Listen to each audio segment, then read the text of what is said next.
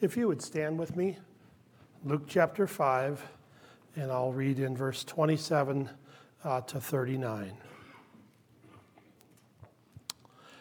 After this, Jesus went out and saw a tax collector by the name of Levi sitting at his tax booth. "Follow me," Jesus said to him. And Levi got up, left everything, and followed him.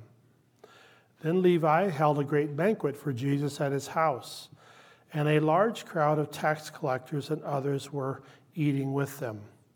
But the Pharisees and the teachers of the law, who belonged to their sect, complained to his disciples, "Why do you eat and drink with tax collectors and sinners?" Jesus answered them, "It is not the healthy who need a doctor, but the sick. I have not come to call the righteous, but sinners to repentance." They said to him, "John's disciples often fast and pray, and so do the disciples of the Pharisees, but yours go on eating and drinking." Jesus answered, "Can you make the friends of the bridegroom fast while he is with them? But the time will come when the bridegroom will be taken from them. In those days they will fast." He told them this parable: "No one tears a piece out of a new garment to patch an old one.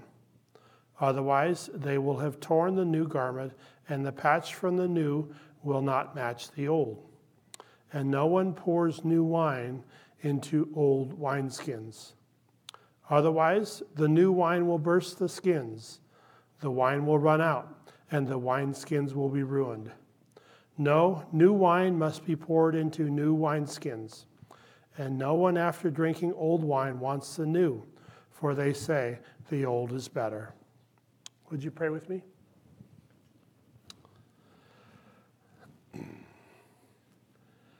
Jesus, we thank you that by the power of the Holy Spirit, you are here with us this morning. Thank you, Lord, that when we were saved and born again, you made us new creations in Christ. We thank you for the union that we have with the Father and the Son and the Holy Spirit. We thank you that when we came to Christ, you declared us holy and blameless, adopted sons and daughters of God. Lord, as we study your word this morning, I ask that your anointing would flow through me. Open our eyes, open our hearts, help us to be receptive. Change us by your word and by your Spirit. Renew our minds. Thank you, Lord. In Jesus' name we pray. Amen. You may be seated. If you would turn your outline over for a moment just to see these questions on the back that you could talk with your spouse or your family this afternoon. Jesus' life showed he loved sinners and wanted to help them. Does your attitude towards sinners reflect a heart of love or judgment? Number 2, how are we like Pharisees, giving an outward appearance of godliness, but lacking love and compassion for others? And on the front there, if you turn back to the front, we want to set this account in the context of what happened just before this. And in chapter 5, verse 24, it says this: "But I want you to know that the Son of Man has authority on earth to forgive sins." So throughout this gospel account, we're going to see Jesus doing miracles. People that have leprosy get well.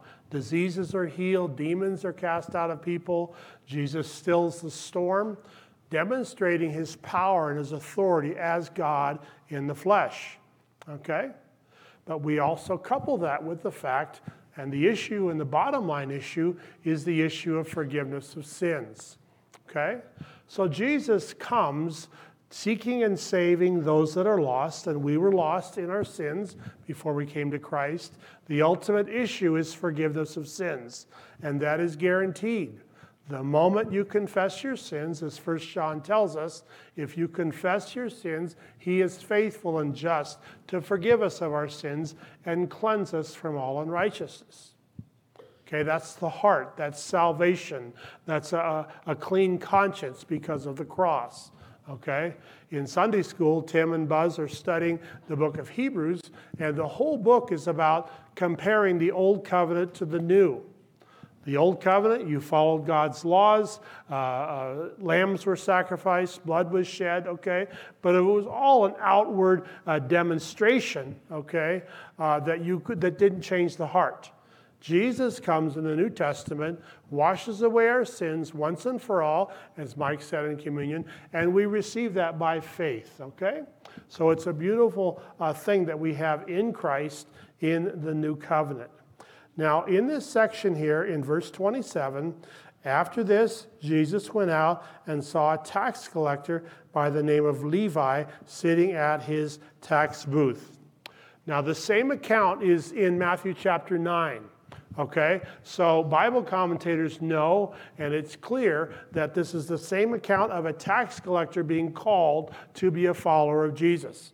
Okay, and his name is Matthew. Okay, in this account it says Levi, but many times if a change, a climactic change or a huge change happens in somebody's life, especially being called, okay, their name was changed. So his name is changed from Levi to Matthew, and you can read about that where Matthew is used in Matthew chapter 9. If you look at your outline there, if you would put the word hated, okay, tax collectors were hated. I think we understand that, okay? If we just a superficial reading of the New Testament, tax collectors were hated, okay? And tax collectors, the next blank, were considered traitors working for the Romans, okay? So Matthew has a lucrative profession, okay? He's going to draw a good income the rest of his life. He's going to be financially well off, okay? He's going to have no friends. But if you got money in your pocket, who cares if you have no friends?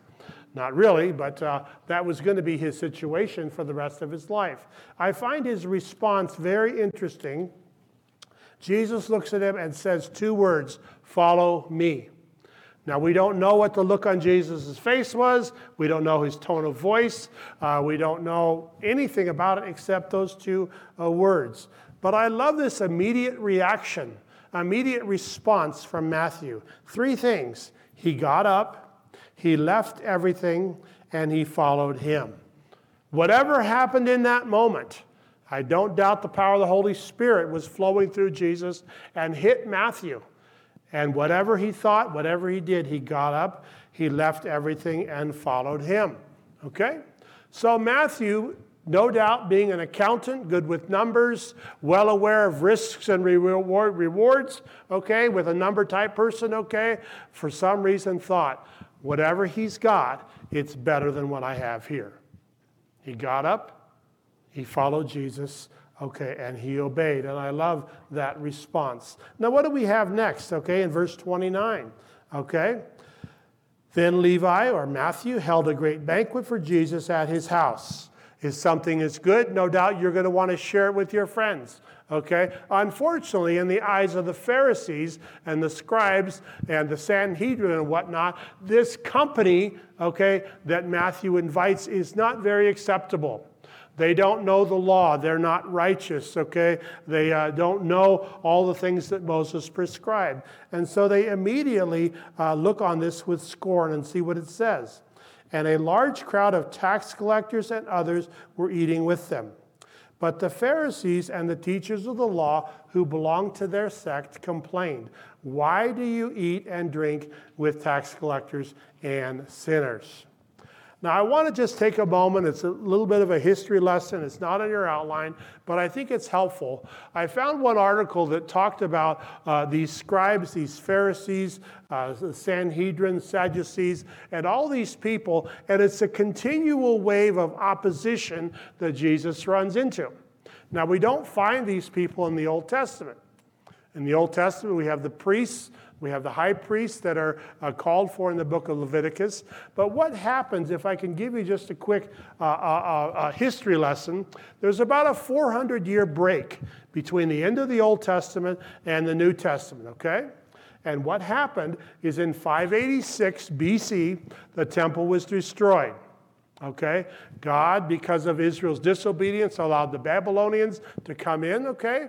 And the temple was destroyed. Many were taken off to Babylon, okay? And so Israel is now in Babylon wondering, we thought we were God's chosen people. What happened, okay? Now, if you read Ezra and Nehemiah, you know that God moved on Cyrus and moved on Nebuchadnezzar. They were allowed to come back and they were able to rebuild. But we have these groups of people that are looking at God's law and they're saying, wow, where did we go wrong? What happened? And they start just absorbing the Torah. When I say Torah, I mean Genesis, Exodus, Leviticus, Numbers, and Deuteronomy. And they say, we have had a national disaster. Our temple is destroyed. Jerusalem is ransacked. We're in a pagan country. What happened? And they start throwing themselves full force into studying the Torah and saying, this must never happen again.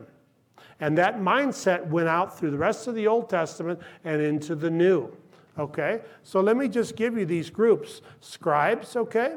They copied the scriptures. They copied the letter of the law, the smallest details, okay? And those copyists of the Torah actually became teachers.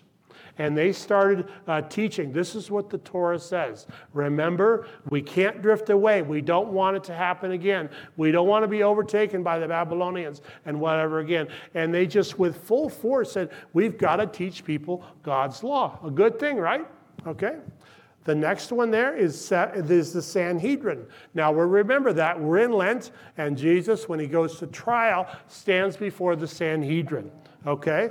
And this is a group of 70 Jewish men directly under the high priest, and they acted like his supreme court. Okay? Legal and religious disputes came to them. Okay? Now we have the Pharisees. They refused to bow down to Antiochus Epiphanes way back in the Old Testament. They said, no, there's only one God. We won't bow down to you. And out of that revolt and that refusal, this group came in to be called the Pharisees, okay? And the last one is the Sadducees. In many ways, they're like the Pharisees, but they don't believe in the resurrection.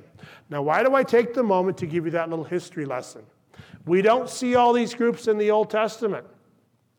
But they came to be because Israel went into captivity, and they said, we've got to study God's laws. We've got to communicate it to the Hebrews and the Jews so that they know, so that never happens again. That's good. But what happens when Jesus shows up on the scene? They're so stuck on every literal detail that they forgot that a Messiah was coming. And a Messiah came that did not meet their expectations. So everywhere Jesus turns, he runs into opposition from these scribes, Sanhedrin, Pharisees, and Sadducees, and they miss the Messiah, okay, because he does not fit their expectations, okay? So what happens here? We've got Matthew, who's following Jesus, and look on your outline, the fourth blank. Okay, the second one is Matthew followed Jesus and held a banquet to honor him. Okay, the next one, sinners and tax collectors were at the banquet. Okay, and the last one, the Pharisees believed themselves to be righteous. Now, what do we need to understand about this? Keep your finger in Luke chapter 5 and go to Matthew 23 for just a second.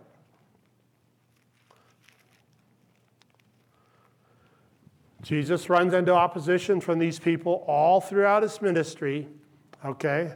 And look what it says here in Matthew chapter 23. Please follow along, starting in verse 13. Woe to you, teachers of the law and Pharisees, you hypocrites! You shut the door of the kingdom of heaven in people's faces. You yourselves do not enter, nor will you let those who enter who are trying to. Woe to you, teachers of the law and Pharisees, you hypocrites! You travel over land and sea to win a single convert, and when you have succeeded, you make them twice as much a child of hell. Can you imagine saying that? You're making them twice as much a child of hell as you are. Woe to you, blind guides! You say, if anyone swears by the temple, it means nothing. But anyone who swears by the gold of the temple is bound by that oath.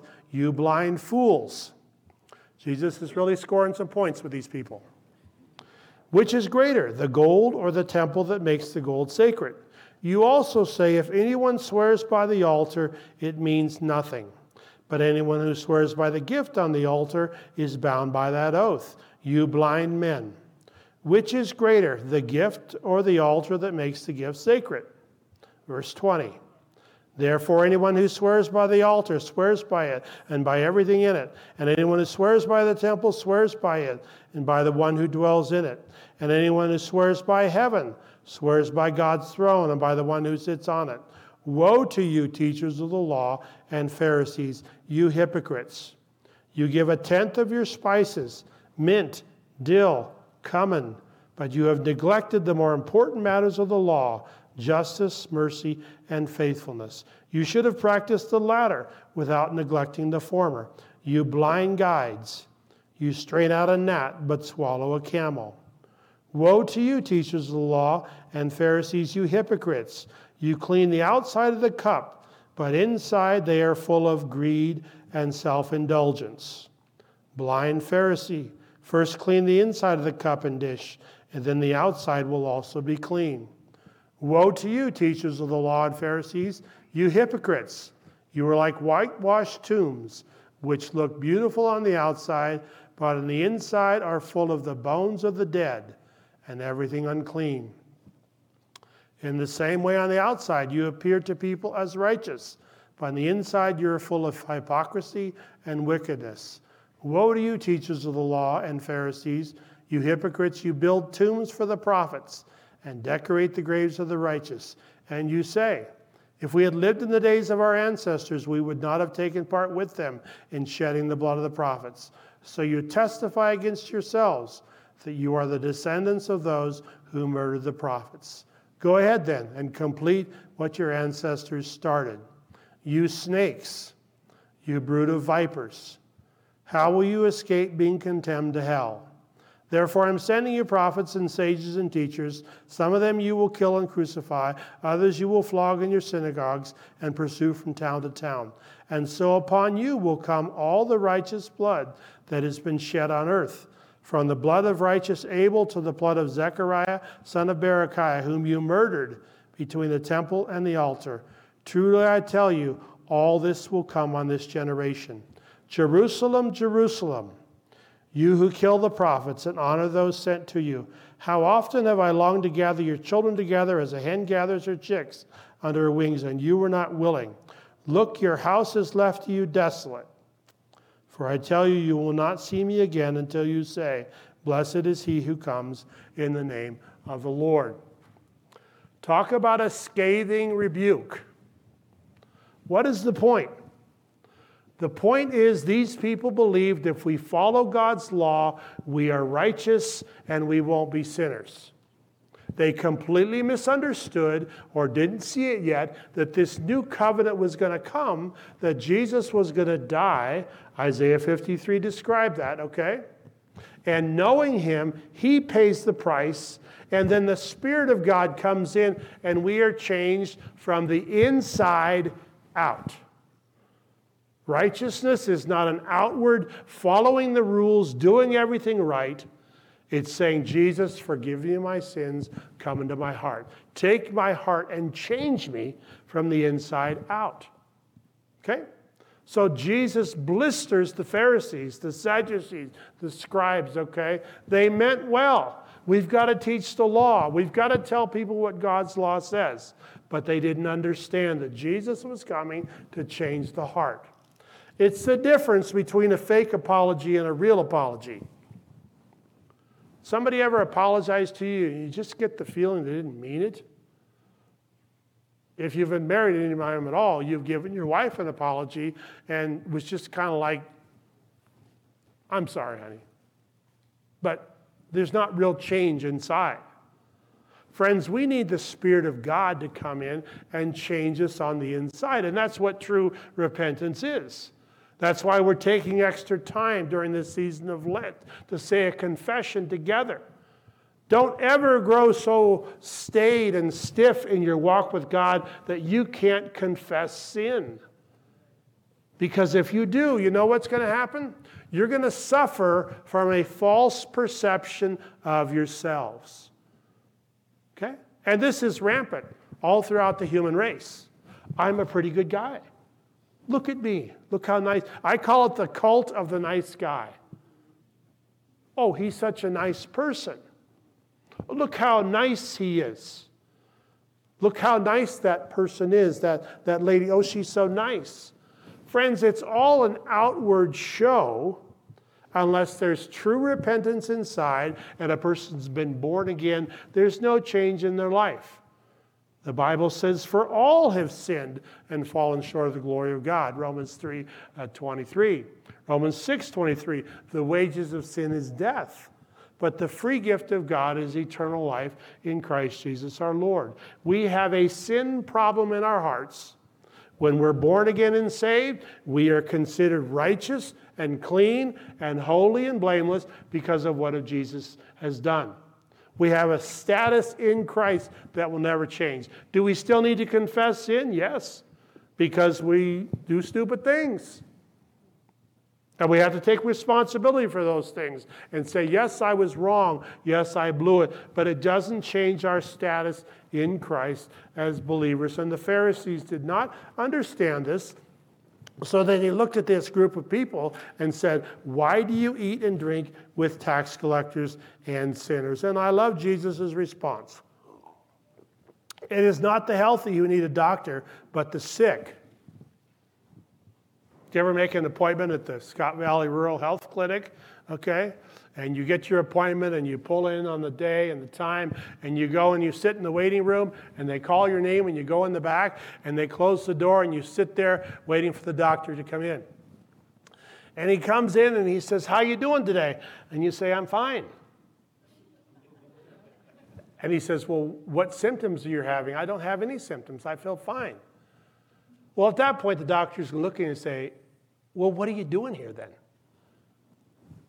No, when you walk into the doctor's office, it's because you got a problem. You don't feel good. You're sick. There's an infection. You're vomiting or whatever you're doing, okay? Sick people go to see a doctor. Friends, we are sick with our sin. We just are. I've told you about Carl Menninger writing a book many years ago in the 60s. I don't know that he was a believer, but he was a psychiatrist and a perceptive one at that. And he said this, whatever became of sin? Because there grew a time in the 50s and 60s in America and really around the world where we said, you know, I'm not a sinner. I'm a pretty nice person. A book even came out and it was called, I'm okay, you're okay. I'm okay. Aren't you okay? And it is completely coming against the scripture that says we're not okay. We are lost. We're separated from God. We're on our way to hell. And because of our sinful heart, with no amount of effort that will change, okay? As Mike said in communion, we did nothing to be saved. Absolutely nothing. Just the Spirit of God brought us to a place where we saw, no, I'm a sinner. I need Jesus. And many of us threw ourselves at his feet and said, Jesus, forgive me of my sins, come into my heart. And then the new birth happened at that point. The Spirit of God came in. We became a new creation in Christ. And it's the miracle of salvation. So you go to a doctor because you're sick. Unfortunately, these Pharisees had a problem with their self-perception. And they said, we're not sinners. We follow the law. We're doing good. We have God's favor, okay? So they missed what Jesus was going to do. What does it say in verse 33? Okay, and they continue in their self-deception and their self-deluded self-righteousness. Verse 33, they said to him, John's disciples often fast and pray, and so do the disciples of the Pharisees, but yours go on eating and drinking. Okay? In the Old Testament law, fasting was only commanded one day a year on the Day of Atonement. We'll see different references throughout the New Testament about it, often considered an important spiritual practice, and it is, okay? So, but they're complaining and they're mad, and Jesus is now coming to them and responding with 3 different illustrations. Number 1, Jesus answered, "Can you make the friends of the bridegroom fast while he is with them?" So Jesus is taking an illustration from a Hebrew wedding, which is a 7-day event, a time of feasting and celebration and hilarity, and just a high point in the Jewish culture as a young bride and a groom would come together and be married, okay? So it says this, verse 35, "But the time will come when the bride will be taken from them." Look at your outline there under weddings. Weddings were for celebrating and feasting, not for fasting, okay? And Jesus at the end of that verse says this, "But the time will come when the bridegroom will be taken from them." That phrase there, "will be taken from them," is pointing to Jesus' own death on the cross, his resurrection, and his ascension back to heaven. He looks at these Pharisees and says, "Look, I'm here now. This is a time for celebration. The time's going to come when you can fast, but it's not right now." Now, the backdrop of this metaphor is this. Jesus calls himself the bridegroom, and he calls the church his bride. And if you look in Revelation 19, 20, and 21, there's references about the wedding supper of the Lamb, about the bridegroom, okay, and all these things. And it's a beautiful metaphor. And you could take it to the book of Song of Solomon with its intimate picture of the love of a bride for a groom and the love of a groom for a bride, okay? You could take it on an individual level, okay, and say, "Jesus, I love you, and you love me." It's a powerful picture. I've used it in my own devotions at times and just saw this just powerful picture of the endless, passionate love of Jesus for you.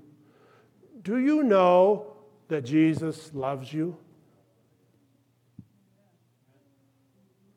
I find many Christians are still stuck in the past and their mistakes and their flaws and what they've done wrong, and they're living in shame and condemnation. And you need to know that's not the way God feels about you. We make self-assessments about our behavior, our past, our mistakes, and we get stuck there, and Satan just has a field day with that. Why? He's the accuser of the brethren. Ephesians chapter 1 says we are holy and blameless as adopted sons. You are holy in God's eyes because of what Jesus did on the cross. You are blameless in God's eyes because of what Jesus did on the cross. You've been an adopted son or a daughter of God because of what he's done. Did we earn that? No. Do we always live like that? No. But it doesn't change who you are. Okay? Your birth certificate has your name on it. Did you always live in your life in a way that made your parents happy? No. Does it change who you are? No. You've got to know this, and I'm not mitigating confession of sin or whatever the case may be, but you confess sin and you do it not because, oh, I think I lost my salvation, I'm going to hell. You did it because you want to walk in fellowship, abiding with the Savior. Thank you, Jesus, that you forgive sins. And I'm going to come back after this mistake to this place but he's never looking down and saying, well, you just blew it and I think you just took it too far this time. That's not salvation. That's not what Jesus died for. Okay? And this is ours in Christ. Weddings were for celebrating and feasting, not for fasting. Jesus points to his departure by those words, will be taken from them. Now let's go on to verse 36 and see this other illustration. Remember, he's still responding to these critical Pharisees, and he says in verse 36, Jesus told them this parable. No one tears a piece out of a new garment to patch an old one. Okay? Otherwise, they will have torn the new garment, and the patch from the new will not match the old. Okay? So we have an illustration here from clothing and sewing and holes on garments. We have a new garment, okay, and we have an old garment. If you take a piece from this new garment and put it on the old, it's not going to match. It's not going to look right. What is happening? Look at your outline there. A new garment is not used to repair an old garment. Okay? It just doesn't work. Okay? The old garments are a symbol for the Old Testament law and the sacrifices. Okay? Jesus is coming, bringing the new covenant, this new economy between God and human beings. That Jesus would die once, that we would see that gift of grace by faith. Okay? That's the way things were going to work. All this stuff that the Pharisees and the Sadducees had built their own lives on, okay, was no longer going to be how he was going to work. And that's why they hated Jesus till the very end, till they had him killed. The next blank, new garments are a symbol for the new covenant. Okay? The last verse there, look at the last section, look at verse 37. No one pours new wine into old wineskins. Quick historical background on grapes and winemaking. At the time, grapes would be harvested, and when they were harvested, they were usually laid on the ground in the sun for 4 or 5, 6 days, and that would increase the sugar content in the grapes, okay? That at that point, they would often be put in a vat, usually a stone one, and people would walk on it barefooted and smash the grapes. And the grape juice would come out the side and into containers, okay? And the containers, often wineskins, sometimes stone vats and whatnot, that wine would begin this fermentation process. There was a first fermentation, then they went into the wineskins, and then there was a second fermentation, and it was a natural, organic process that would happen in fermentation, okay? And people were familiar with that. And you would not put wine into an old wineskin, an old dry leather thing, because it would crack, and as that fermentation process would happen, okay, it would expand and it would crack that, and that would be a waste of the wine. A simple illustration that comes up often in the New Testament, and it's referring to the work of the Holy Spirit, okay? And what happens there, look at your outline, new wine would be wasted in old wineskins due to fermentation. The new wine is symbolic of the Holy Spirit. And the bottom line here that the Pharisees did not understand, the old structures of the Hebrew faith could not contain the organic and life-giving work of the Holy Spirit. Look back at your text there and see what it says. Verse 38, new wine must be poured into new wineskins. Okay? Let me make a point of application just in conclusion here. In 1975, a man named Howard Snyder wrote a book called The Problem of Wineskins. And he described in this, using this verse here, structures of church, okay, and what we're used to. When I say the word church, okay, all kinds of things come to your mind. Probably what you grew up with, hymns, sermons, songs, church potlucks. I mean, you say church, and all kinds of pictures come to your mind. Well, Howard Snyder came to this conclusion, and I think it was a good one, and it's provoked a lot of discussion ever since, is that do the structures of church as we know it limit the work of the Holy Spirit? Okay? Now, what organizations around the globe, are communicating the gospel? When I thought of this, I thought, well, it used to be called Campus Crusade, and I think it's called Cru now. Okay? Kane, what organization are you going with? YWAM. Okay? You have Gideons. They distribute Bibles all over the place. There's all kinds of organizations that are communicating the gospel, and their structure is different than a Sunday morning building where we gather and have a pastor and do communion once a month or whatever. The point is this: structures can change, but you can still communicate the gospel. When I first became a pastor in 1988, I realized that the structures of the church that I were in needed to change. And we took out King James Bibles and put in NIVs. We tried to upbeat the music a little bit, okay, just to bring some kids to church. We tried different things, and some people were very upset about that. And I realized that you could change the structures of church and still communicate Christ crucified. The Pharisees didn't understand that. They still wanted to teach the law. They still wanted to go back to sacrifices. They still wanted the economy, if you will, between God and people to be the way that it had always been. Okay? So what do? And I think the elders and I, we talk about this from time to time. We're even looking at some of our bylaws right now and saying, what here do we need to keep a clear structure and to be functional, and so everybody understands what we're doing, but we don't want to go overboard and have too much. Because the life of the Spirit, okay, is crucial. People hear the Word of God, they move in the Spirit, they change, okay? And really what happens with the Spirit is you have organic life change. And if you get too stuck on a structure, because that makes you feel comfortable and feel safe, but miss what the Spirit of God is doing, okay, in my opinion, that's a mistake. And this is what Jesus was dealing with here, this problem of wineskins. Worship team, can you come? Father, we thank you for the new wine of your Spirit. Lord, I ask that your Spirit would flow and work in our lives.